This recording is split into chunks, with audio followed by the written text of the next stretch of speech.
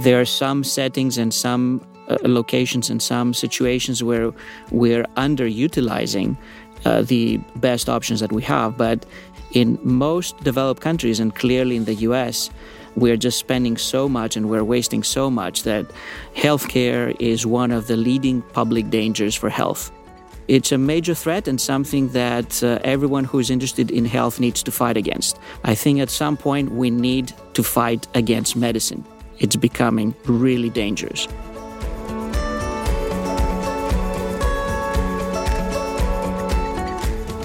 Echoing that age-old adage of first do no harm, that's one of the most influential scientists on the planet, John Ioannidis.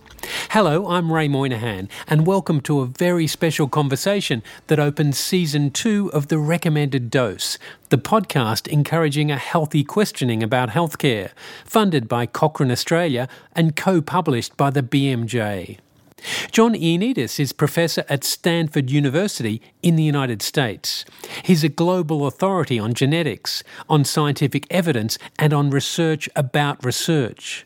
And he has that rare capacity to speak in language we can all understand and to deeply question at the same time.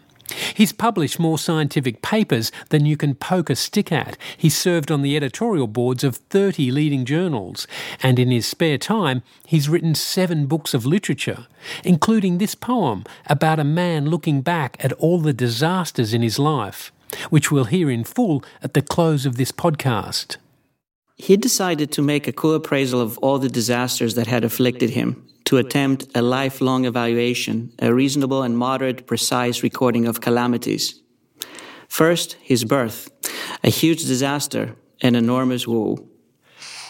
They were the opening lines of a poem that John has promised to read us at the end of this interview. Apart from disasters, John, there's been a lot of successes in your life too. One of them I want to talk about, one of your most famous papers, Why Most Published Research Findings Are False. Now, that's free online. Anyone can see it at PLOS Medicine. I checked, and I think it's been viewed over 2.5 million times already. There's some tough mathematics in there, but can you give us a very brief, simple summary of what you were saying in that article? Well, I think that this paper is a success about a disaster. It is trying to understand how likely it is that a new research finding, a new study that appears in the scientific literature would be wrong. And it is using some mathematical modeling to try to account for the fact that we are performing studies that may be small, that may be trying to chase pretty subtle effects sometimes, that there are many researchers who are trying to compete against each other rather than collaborate necessarily to try to answer these questions, that there is a multiplicity of a very large number of questions and hypotheses that may be targeted, that there are biases in the process, and that the final product may be pretty uncertain. So that mathematical modeling is also juxtaposed against what empirical evidence we have from how different types of designs and different types of settings of conducting research have done in terms of how often we get results that can be replicated in additional studies versus something that cannot be replicated or seems to be very exaggerated.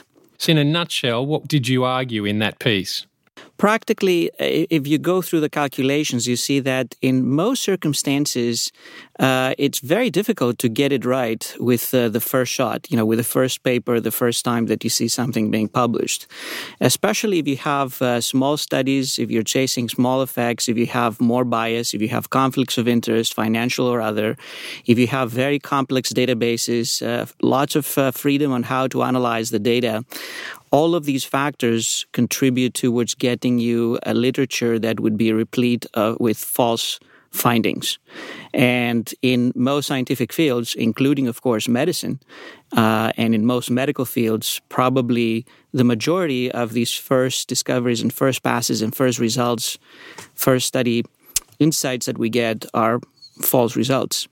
So are you saying that a lot of the studies, a lot of the claims that we hear, let's say in the media, whether it's a link between genetic defects and an illness, or it's about the benefits of a new drug, are you saying that they're simply not right?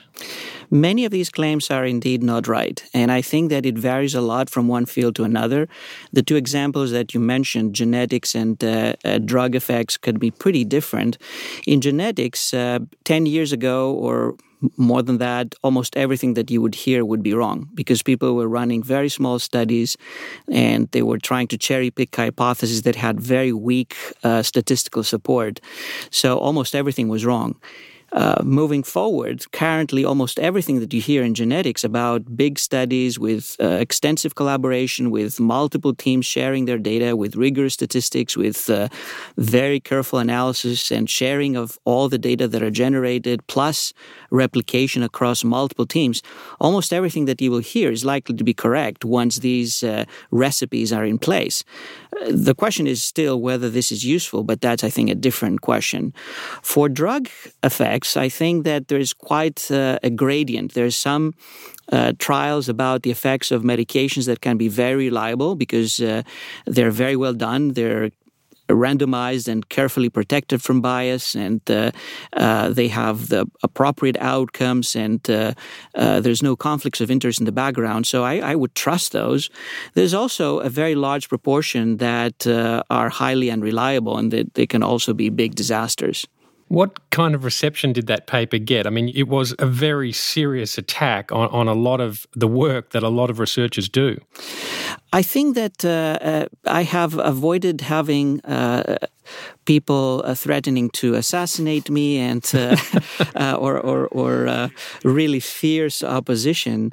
The good thing about this paper, and also about much of the work that I do and other people are doing in meta-research or research on research, is that very often we're trying to have a bird's eye view of what is happening and not focus on trying to shame anyone or trying to claim that this is the single horrible study that the investigators need to be ashamed of.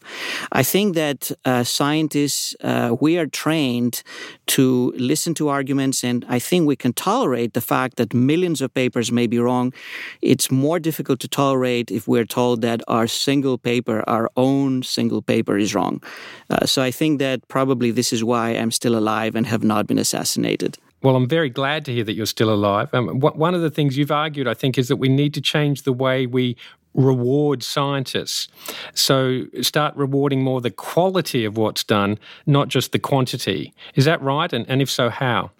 I think that this is important. The rewards and incentive system is what will drive the production of whatever we cherish, whatever we think is valuable. So if we reward people for publishing more papers, this is exactly what we will get. We will get more papers. If we reward people for being successful to get more money for their research, we will have probably mostly managers recruited to science who will be very good at making sure that they just get all the money that there is.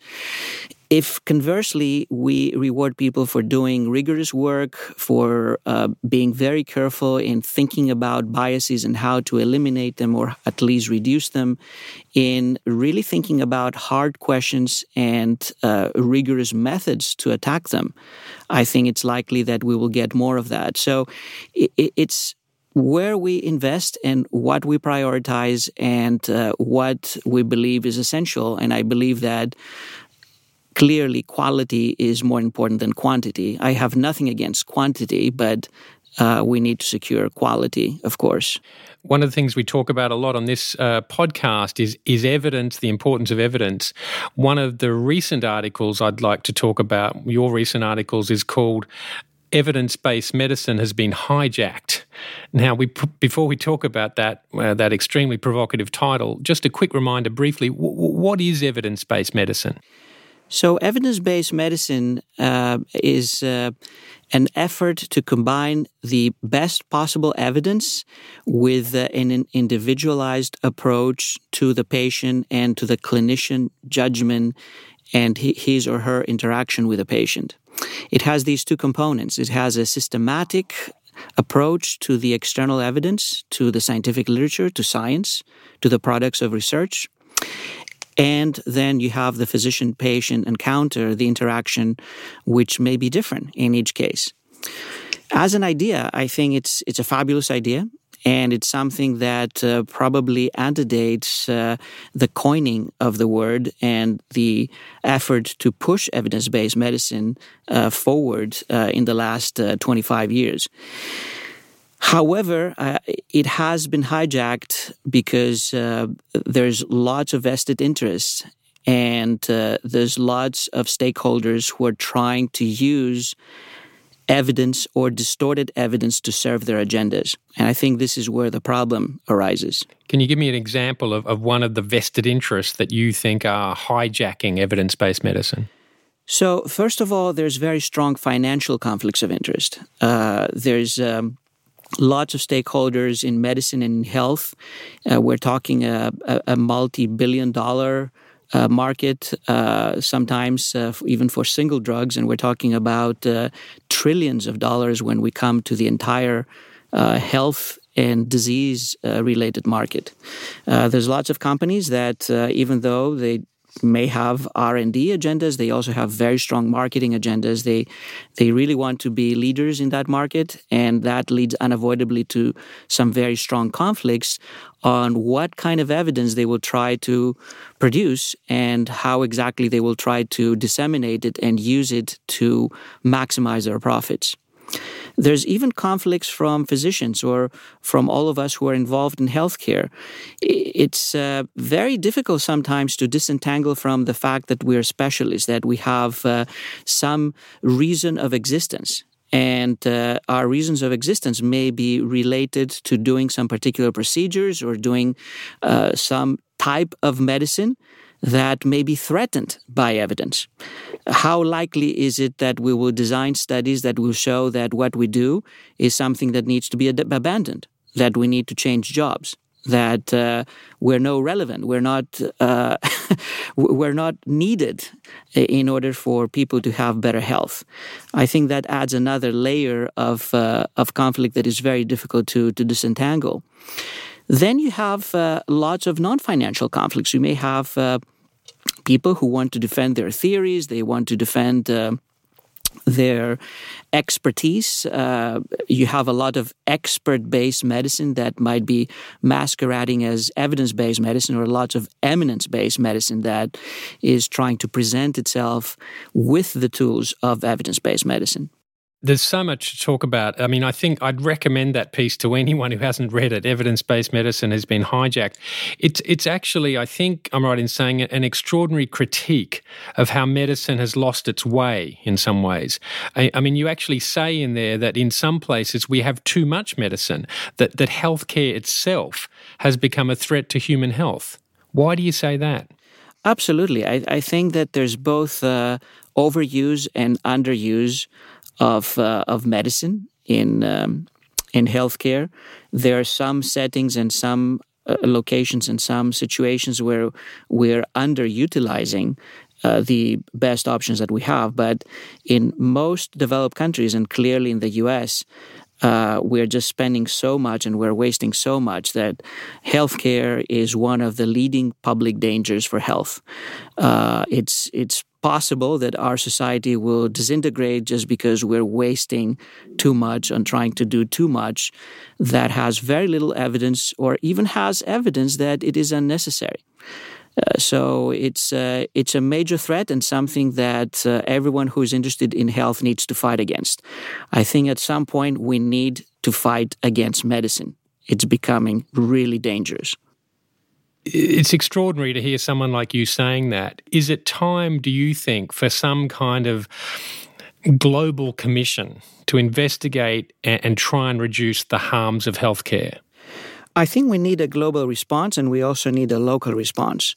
Clearly, there are some issues that are permeating the entire global community, And when it comes to, for example, trying to accumulate the best evidence and make sense of it, summarize it, and try to see what it says, we need to have the global evidence.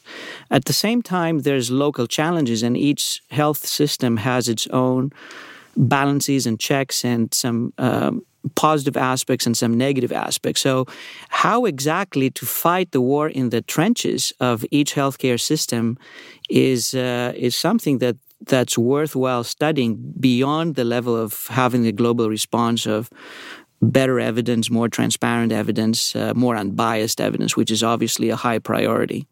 So do you have ideas on how health systems can actually start to tackle the problem of the dangers of healthcare? I think this can be done at multiple levels. One level is to try to make sure that we have evidence that matters and evidence that is unbiased. If you look across what Cochrane has accomplished, we have all these thousands of systematic reviews. If you go back and check what are they telling us, the most common conclusion is that we don't really know. There are exceptions, but it's only a minority of the questions that do matter that have high-quality evidence and evidence that is pretty conclusive for action. So at a first level, we need evidence to be aligned with what really matters. We need useful clinical research. We need research that can make a difference.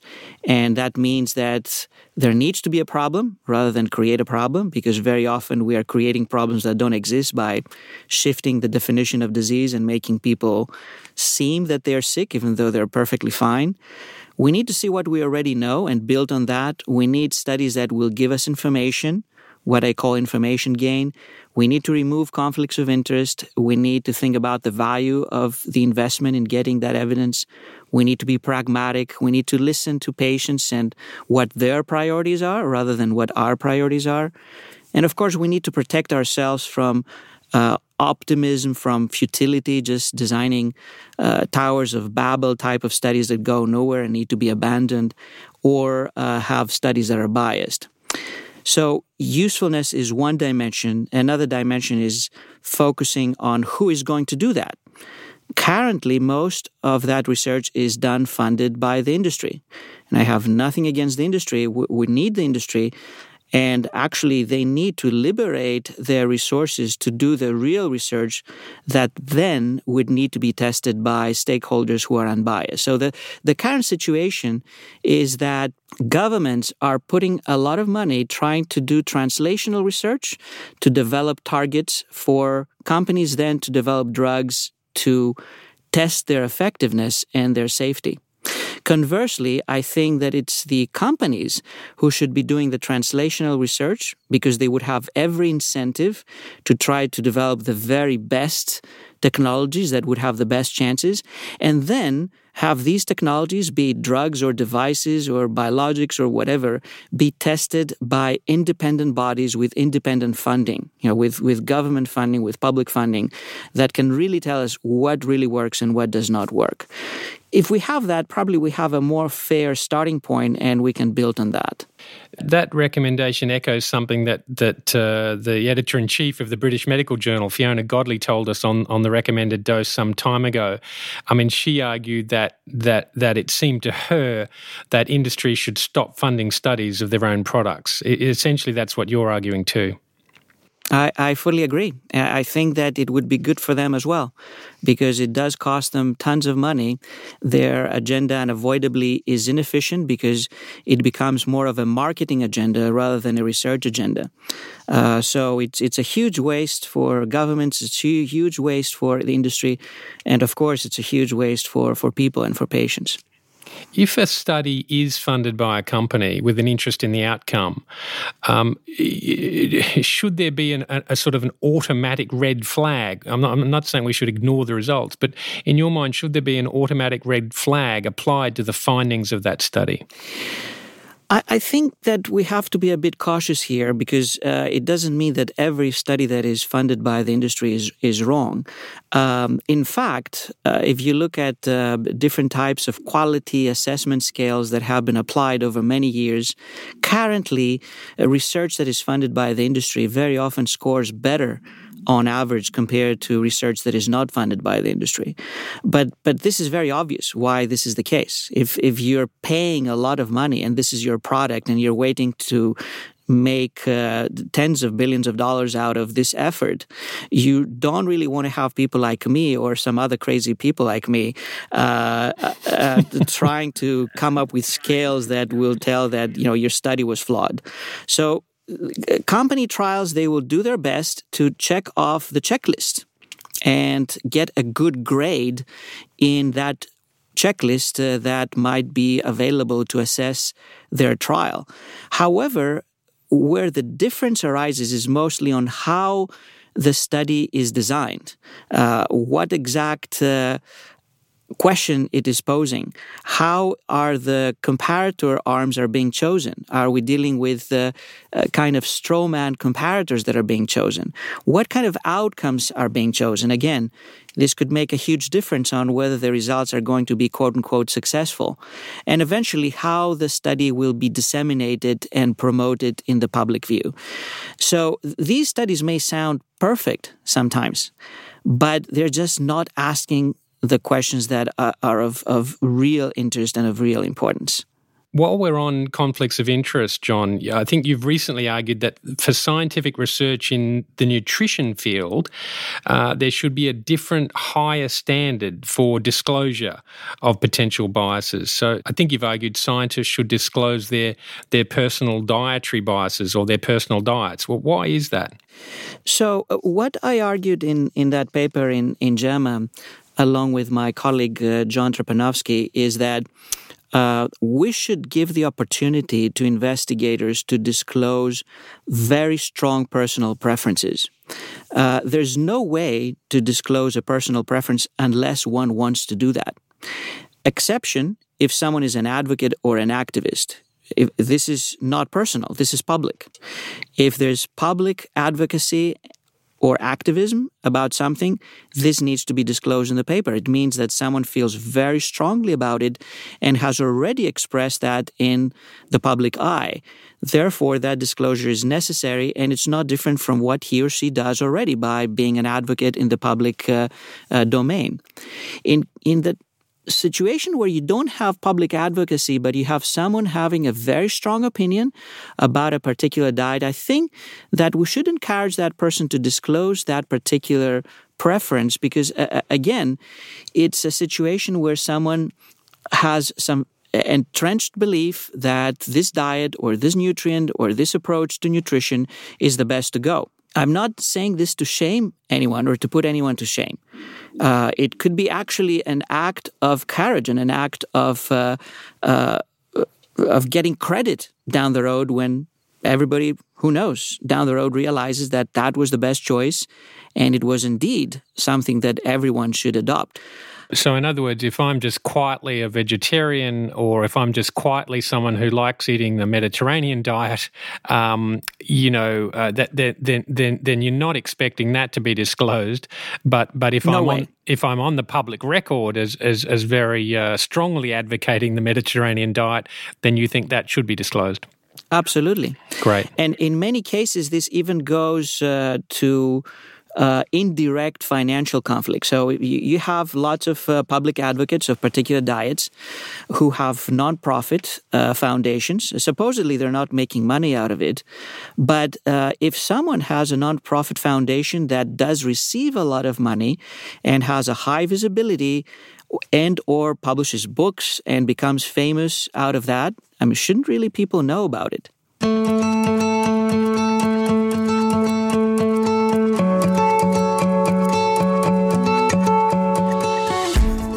You're listening to a conversation with John Ioannidis, a professor of medicine at Stanford who may be one of the most influential scientists alive, according to a profile in The Atlantic magazine. He's speaking with us today on The Recommended Dose from California.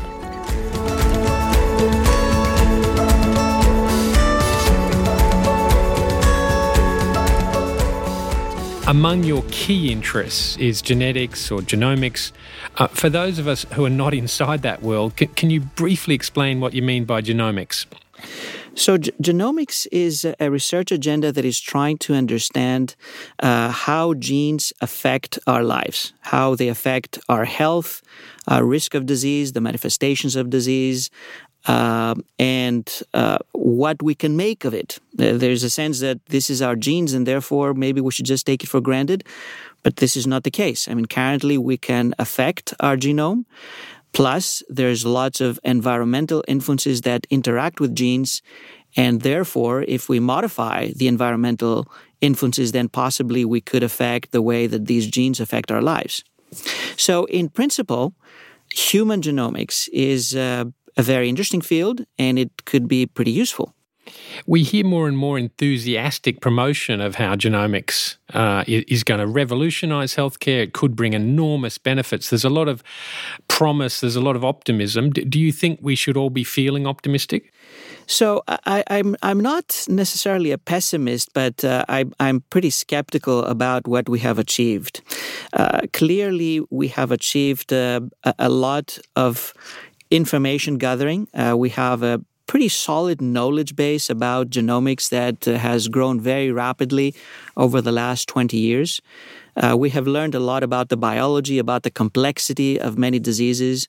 We come to realize that many of the common diseases that affect very large numbers of people are highly genetic in nature. However, they're also extremely complex. They're very convoluted. It's not that there's one or a few targets or some low-hanging fruit that we can just take care of somehow and get rid of. They're very, very convoluted and very complex, having hundreds and thousands of genes interplaying and who knows how many environmental influences. There was a lot of optimism early on that it will be an easy ride, that we will easily understand the genetic underpinnings and then just work on them and have major benefits. This hasn't happened. There are a few cases, there's a few examples probably where screening for our genes is useful for some diseases that have very strong genetic risk and where there's something to do about it. However, in the vast majority, that information is not really going to tell us much at the moment in terms of how to change our life or how to change our interventions or medical treatments if it comes to treating or preventing a disease. So it's still work in progress. I'm increasingly skeptical about its utility. It's absorbing a tremendous amount of funding, and I think I have spent some of that funding myself as well.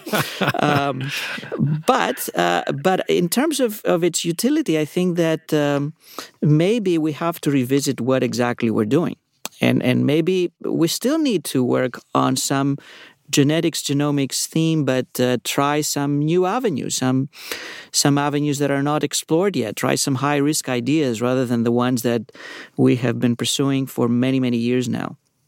One of the articles that you published with colleagues a couple of years ago that resonated with me, and I'm sure many other people, seems very relevant to mention here. It was called "What Happens When Underperforming Big Ideas in Research Become Entrenched." You essentially seem to debunk the idea that the combination of genetic science and information technology that's been around for a while now is going to dramatically improve human health. Is that right? Absolutely. I think that both of these ideas are very promising. They have many ramifications. They have many potential disciplines of science who are currently working on them. They're absorbing tens of billions of dollars in funding, but they haven't delivered yet. And I think that probably they will not deliver much unless we radically change our approach to what are we trying to accomplish. So I think that it's very difficult to change course because once you have some ideas take 50 or 60 or 70% of the research budget, you have hundreds of thousands of scientists absorbed in them. This is their career, this is their labs, this is their universities, their institutions. And it's not easy to say overnight that this is it, just go home. And you don't want to do that because these are extremely smart people and very hardworking people, and they're really doing their best. But how do we disengage? Or how do we say, please try something that is very different? We've tried that. We have been hammering that nail again and again, and we keep spending tens of billions of dollars getting nowhere or getting very little out of that. This is a big question, and I think that we need to find ways to really make the best of this very smart workforce, but also give it the opportunity to diversify and to start attacking questions that have a higher chance of yielding something that is useful, rather than the ones that we have invested so much getting very little. Going back to what you said before about the dangers of medicine, the dangers of healthcare, a previous guest on the recommended dose, Paul Glasziou, has said that in his view, the genetic testing of healthy people is a looming disaster and could cause a tsunami of overdiagnosis. What do you think of that view? I would think that it's more likely to be mostly useless rather than necessarily a disaster, although I like the word disaster, as you can tell, and I wouldn't be surprised if it ends up being a disaster. I would generalize it to include any type of testing. So it could be genetic, it could be any sort of testing that currently can be done in a more massive scale. When we are trying to deal with people who have no health problem, who feel perfectly healthy, perfectly asymptomatic, and they're not really asking for medical health, whatever we decide to do with these people, we have to be extremely careful. Because sometimes we may find some information that we may be able to make some use of in preventive terms. Clearly, I'm very interested in prevention, and there are some examples where screening for disease has been useful, like pap test, and it was a very good idea. I think that it managed to decrease the risk of death from cervical cancer substantially. But we have many examples of screening tests that really did nothing for us, or actually just caused a lot of overdiagnosis and lots of wasted resources and additional testing and treatments that just had no benefit. And we have far more examples of that latter category of useless waste rather than the former category of this is something that was really worth it and it really helped people and saved lives. So I think that now that we can test not just a couple of things, but a couple of million of things or a couple of billion of things, obviously the risks are getting much higher, that we can easily waste our efforts and our resources and our lives just collecting information that doesn't get us anywhere. John, it strikes me that people like you, people like Paul Glasziou, some of the people listening, many perhaps listening to this podcast, have got enough information to help protect themselves from the dangers of unnecessary testing and unnecessary treatments. But a lot of others haven't really got that, haven't really read all the papers that you've read. I mean, how on earth can you spread this intelligence? Can you help people unconnected to the healthcare system, help them protect themselves from the harms of healthcare and obviously enjoy the benefits of it? This is a major challenge, and I think that we really need a concentrated and coordinated effort to improve literacy and numeracy in the wider general public. And how to do that, I think we have not enough evidence to know what is the best approach. There's some evidence that probably this is something that needs to be done starting at a very young age, probably starting in elementary school. People need to be informed at a formative age and not just wait for the last moment after they have been exposed to tons of noise and tons of nonsense. And maybe it's too late by that time. There's evidence that kids, 8, 10-year-old kids, they can understand experimental design. They can understand some key issues about the scientific method.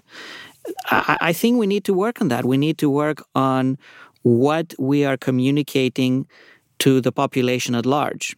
And obviously, I will never say that we need to communicate less science. We need to communicate more science. But we also need to find ways to communicate science in the proper context and in the proper light and in the context of what it means and whether it's something that is just for your curiosity or something that you should use to change your life. We're making very poor distinction between these notions of what is just curiosity and what is something that you need to do because otherwise you will die or have some major consequences. Do you think the media has some blame here, some responsibility here, if you will? I mean, it strikes me that a lot of media reporting, and in fact I and others have done studies on this, a lot of media reporting on healthcare is much more like promotion than rigorous journalism. Do you see that as a problem too, and are there prospects to change that? I think that this is a superimposed problem that makes things worse. By default, lots of media are trying to exaggerate. And they're trying to create stories that would catch attention, probably oversimplify the narrative and create extreme contrasts. And science is sometimes more subtle. It's about modest differences, pros and cons, balanced, nuanced situations that you need to have a very tempered and a very moderate approach to how you're communicating information. I think that media could also be a major player in transforming the understanding of science and medicine and medical evidence by the population. So it's clearly a frontier that we need a lot of work. Just to finish off our discussion about genetics and genomics, another of the phrases that we're hearing a lot of these days, a lot more of, is personalised medicine or precision medicine. There are critics around who say that if we embrace this too prematurely, it could cause a lot of harm and waste. But the promoters are saying that it's already here and we have to embrace it. What's your view? So I think that there's already a lot of discussion about precision medicine and personalized medicine, and there's a lot of information that indeed is available. So we cannot just ignore it. We need to deal with it, and we need to appraise what it means and whether it can be used and whether we can gain something out of it. I'm neither a strong optimism nor a strong pessimist in that regard. Probably I'm skeptical about what can be achieved, and I think that most of the narratives about precision medicine really transforming medicine are infested with a lot of hype. It's an effort in the right direction in the sense that it is very much aligned with what evidence-based medicine is about. As we started our discussion, you asked me what is evidence-based medicine, and I mentioned that one of the two core components is that individualization. We're talking about individual patients, individual clinicians, and the interaction of the individual clinician with the individual patient. This is exactly precision. It's personalized. So this is not new, and in that regard, I think this is a good idea. Where the problem arises is that if you're trying to generate evidence that is tailored only to that single patient or that single patient-physician pair, then this is very difficult. I mean, it's very difficult to get reliable evidence even for the average patient running large studies with hundreds and thousands of participants. If you want to get the same level of reliability for the single individual, most of the time you will not be able to get that. You need to borrow strength from what has happened to other people, some of whom may be pretty similar, but others may be a bit dissimilar. And you need to decide whether the dissimilarity is sufficient to make you think that that's not something that I want to consider as evidence that would affect my patient.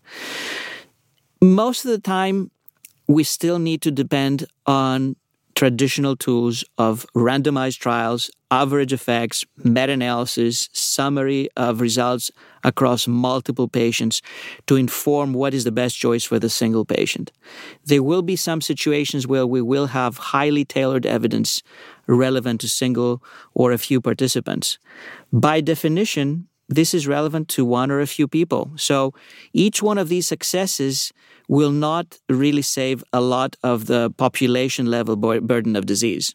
Precision medicine in its own roots is doomed to be insignificant. However, if you build many, many millions of single patients with personalized evidence, then you start catching up and you start getting something that could also have an impact on the burden of disease. So it's a possibility, but it's not a panacea. It's fascinating to hear you reflect on this, because these are such important questions for all of us in our own lives, but for the people who run health systems as well.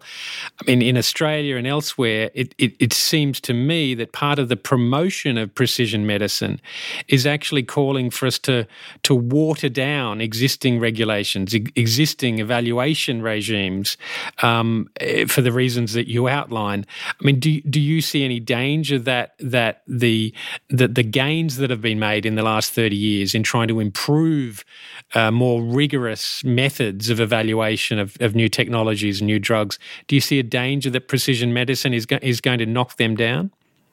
There's clearly a risk, and I think that there's lots of people who are trying to remove randomized controlled trials from where they are right now, where they occupy a very central role in appraising new technologies, new drugs, new devices, and so forth.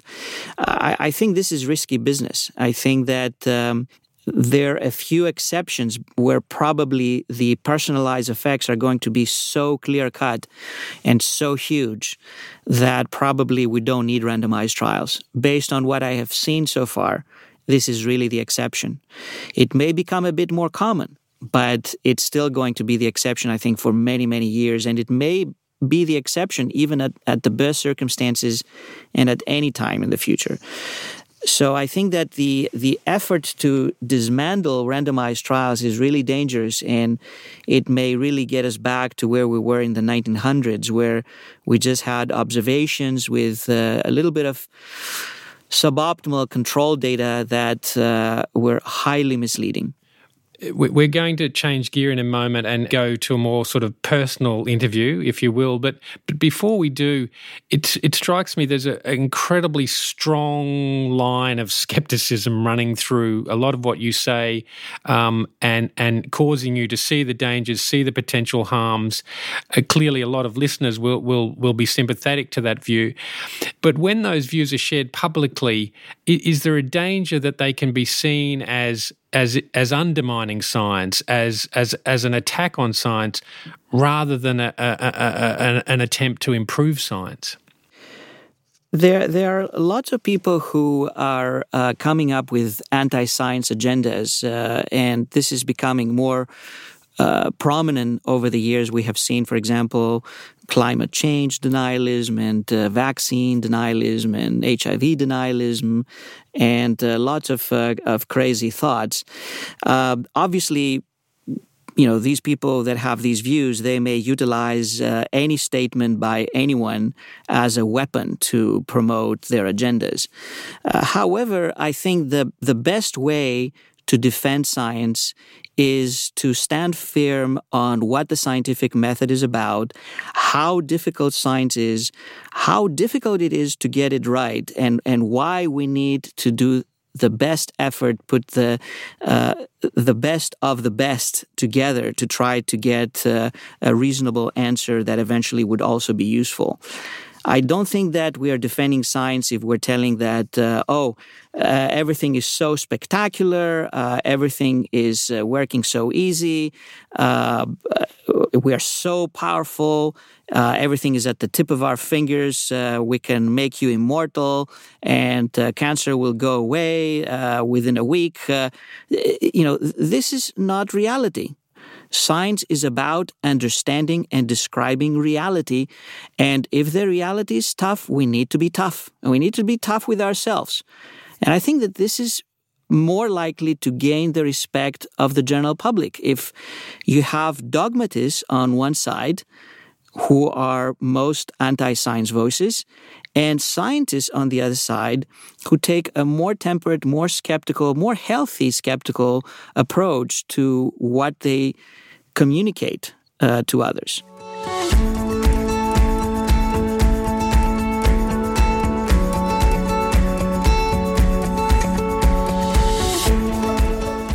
So now, John, we're going to sort of move a little bit into your personal life, if we can, and talk a little bit about your life and career. Can we go back to that birth that that you might have described as a disaster? I think, although we're not sure it's your birth. It was the poetic birth. This is just the hero of the text. Yeah. So you're born in New York, but you're raised in Greece. Tell us a little bit about your childhood, the family, the place, the roots of who you are. So I have ping-ponged between continents during my entire life. I was born in New York, grew up in Athens, then went back to the States, in the East Coast, then went back to Europe, then went back to the States in the West Coast, in California. My childhood was mostly in Athens. My parents were both physician scientists, so there was always both the element of the medical doctor around, but also the element of the scientist around. And I think that was clearly a very strong influence. Growing up in Athens was really fabulous. Greece is a very beautiful country. The people are very friendly, and I mean these are years that I believe most of us think of our childhood as blessed time, and unless there are some problems, of course. I think that it was really fabulous being in that place and growing up there. I think you had an early love affair with mathematics. Is that right?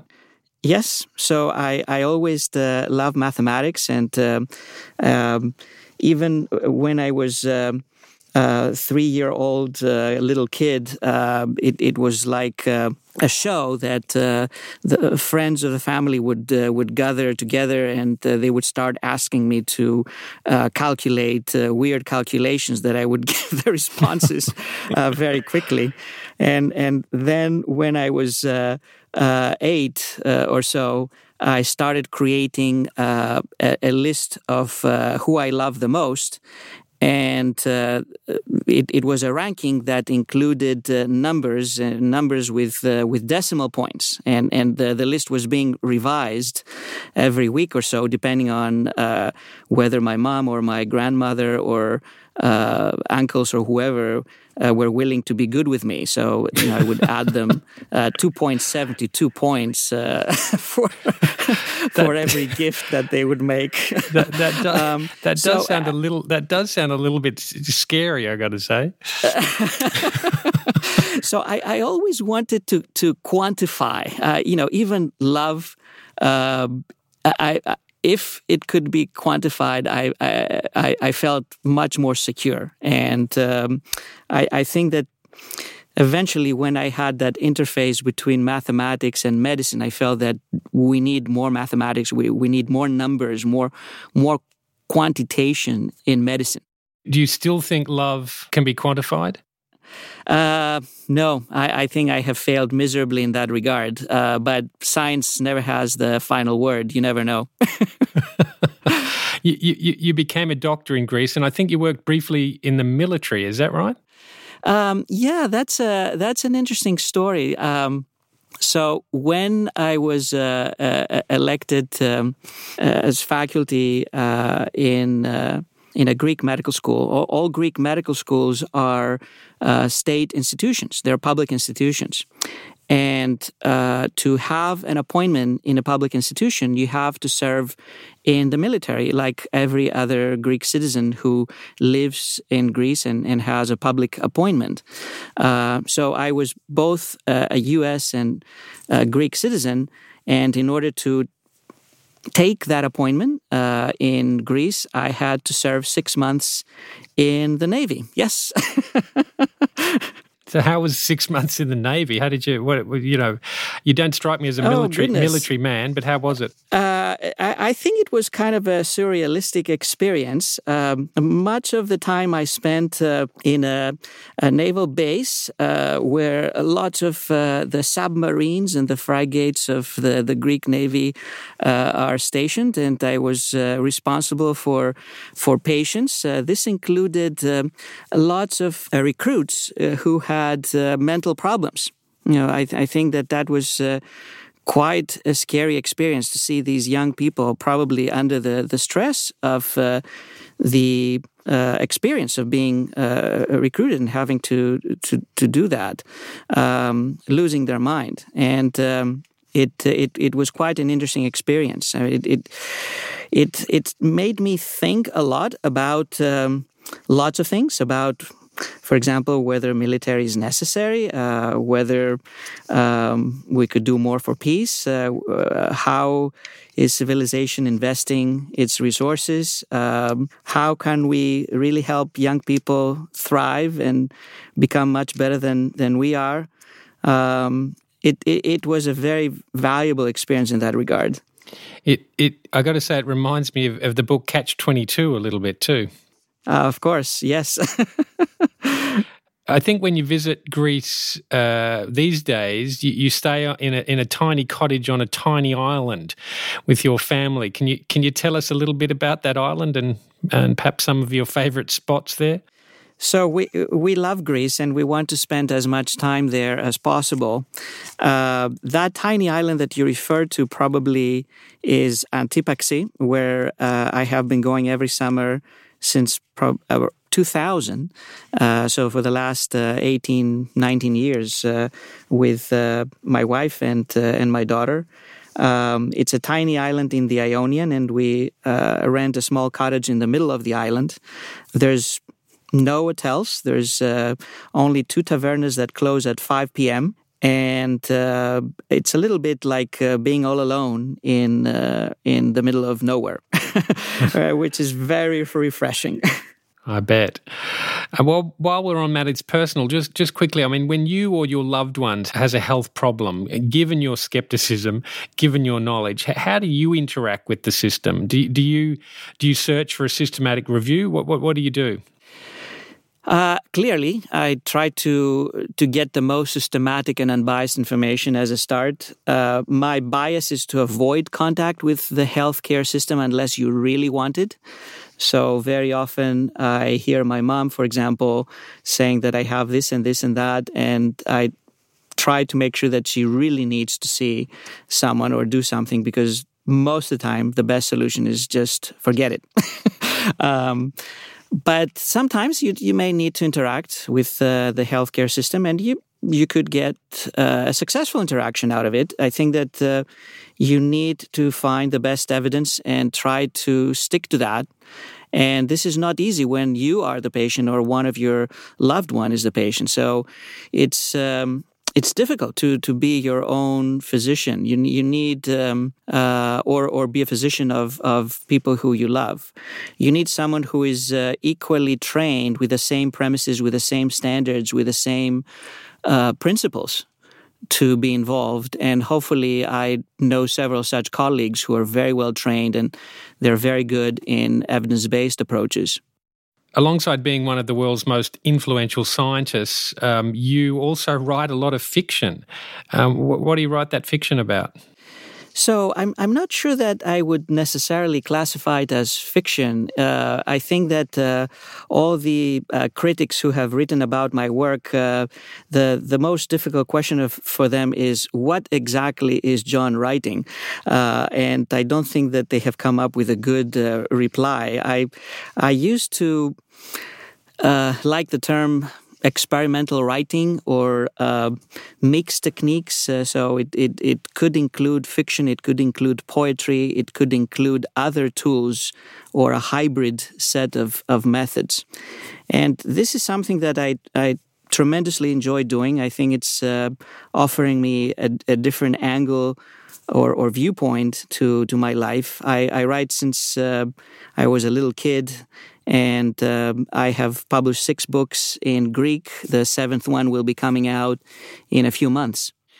A lot of people listening, including me, want to know how on earth you are so productive. It's one of the most obvious things about you that people must find very confusing. You've served on the editorial boards of, I think, 30 leading journals. I think you've published close to 1,000 academic papers. You're constantly flying around the world giving presentations on top of all the poetry and the fiction and so on. What is the secret? I don't know. I think probably I'm a maniac to some extent, or even a classic case. And I think that I enjoy having a variety of exposures and a variety of modes of expressing what I feel and what I think. I can work in very weird places, so traveling on the plane is wonderful protected time. You can work during the entire flight. I can shift gear between working on a literary text and working on a paper or working on a protocol within the same time block. And I just enjoy enormously learning from lots of smart people who interact with me. I think I feel entirely privileged to have the chance to interact with so many brilliant people. I have been really blessed in that regard to meet with lots of young people, young, not necessarily age, although many of them are also young in age, but young in spirit and young in mind, and share ideas and brainstorm and think about what might be next steps. So I try to enjoy whatever I do, and I also try to say no to whatever I do not enjoy. And that's not easy, but I'm trying to do my best. I know you read a huge amount of fiction yourself. Are there any books in your life, fiction books or non-fiction for that matter, that you want to share with the listenership now that you'd recommend? Real standouts? So it's very hard to just pick one thing. I think that my choices for modern literature are a bit too classic and too anticipated. But for example, I love James Joyce and I love Sebald. Austerlitz, I think, is clearly a masterpiece. My taste is very kind of commonplace when it comes to literature. I like the big, great writers. Dostoevsky is clearly amazing. I also like reading a lot of history. Sometimes books that are a bit esoteric about the history of little places or unknown places that nobody knows about, and trying to catch little details or historical records, papyri from ancient Egypt or inscriptions from ancient Greece. Some of these texts eventually find their ways in my own weird writings, in bits and pieces thereof. So, very fragmented. Given that background, John, with those physician scientist parents, where did this love of literature come from? I think that probably it's the fact that there were always lots of books around me. And even as a little kid, I enjoyed just swimming in books. That I would throw them on the floor and start reading multiple books at the same time and just enjoying that tremendously. It's something that I have not avoided since. So I'm still swimming in books, either physically or electronically. Beautiful. What a lovely image to leave, swimming in books. Thank you, John. I hope our paths cross again one day. Really appreciate your time. Thank you, Ray. I hope to see you again soon. A million thanks. The amazing John Ioannidis on The Recommended Dose. If you've enjoyed it, please let others know about it and tune in to some of the other conversations in this podcast. Thanks to Jan Mutz for the editing and to the indefatigable Shauna Hurley and Cochrane Australia for production. And thanks too to the BMJ for co-publishing. And to take us out, as promised, John Ioannidis reading his poem, Harvesting Disasters. Harvesting Disasters. He decided to make a cool appraisal of all the disasters that had afflicted him, to attempt a lifelong evaluation, a reasonable and moderate precise recording of calamities. First, his birth, a huge disaster, an enormous woe. In itself, his birth alone was sufficient to kill him. He was conceived elsewhere, born elsewhere. There mediate white letters, all white snow, cherry blossoms, a beautiful young woman, and other such inhuman, terrible, awkward, and monstrous stuff. Second disaster in the first 3 months of his life. I keep it silent, a taboo. They had told him about it, even though he didn't live it. So it must have been terribly real. Third disaster somewhere in his 7th to 9th year. Long-drawn calamity with a protracted tale of 5 or 6 years before he found some relief again in his high performance in mathematics, especially in commutative and homological algebra, but also in the hyperbolic geometry of Lobachevsky. Fourth disaster at age 22. This disaster in particular is responsible for his entire life. Whatever he did so as not to forget, ever. And indeed, he never forgot her, while she did not even notice that she had torn him to pieces, that she had thoroughly devastated him. Fifth disaster at age 25. That one he even engineered it himself. Disaster engineering. He caused it as a controlled explosion that would self-traumatize him. He was playing for years with gunpowder, TNT, and poems, so he set it off with confidence. Sixth disaster at age 33. It was the first time that a disaster surprised him, the first time that he already was sufficiently suspicious and alerted from past disaster to be surprised. He lost everything in no time, without having predicted even the slightest calamity. He took his hat off to the disaster. How ingenious she had been. Seventh disaster at age 44. The fiercest of all. It was unthinkable that he could carry on. He woke up in summer from a lethargy with tinnitus in a ship sailing to Naxos, full of happy vacationers and carefree tourists. He almost lost his mind from this absurd, outrageous, wicked sight. Eighth disaster at age 51. He had been expecting her. He had kept notes. He had prepared his answer. He had written his public apology. Not that he could prevent her. Let's not fool ourselves. Disasters cannot be averted. Simply, this was the first time that he systematically prepared himself to be destroyed. He felt proud that they were destroying him, as if he witnessed the completion of a splendid public project. In short sequence, the ninth disaster followed suit at age 52. Totally unpredictable, it humiliated him right when he thought that from now on at least he could foresee with clarity, with some superior resignation, his extermination. For none of the 9 disasters did he ever dare publish anything. Only minced words, cover-ups, indirect mentions, obscure hints, ghosts, unsupported speculations, cravings, unfounded beliefs, reasonable betrayals. In short, only his entire life.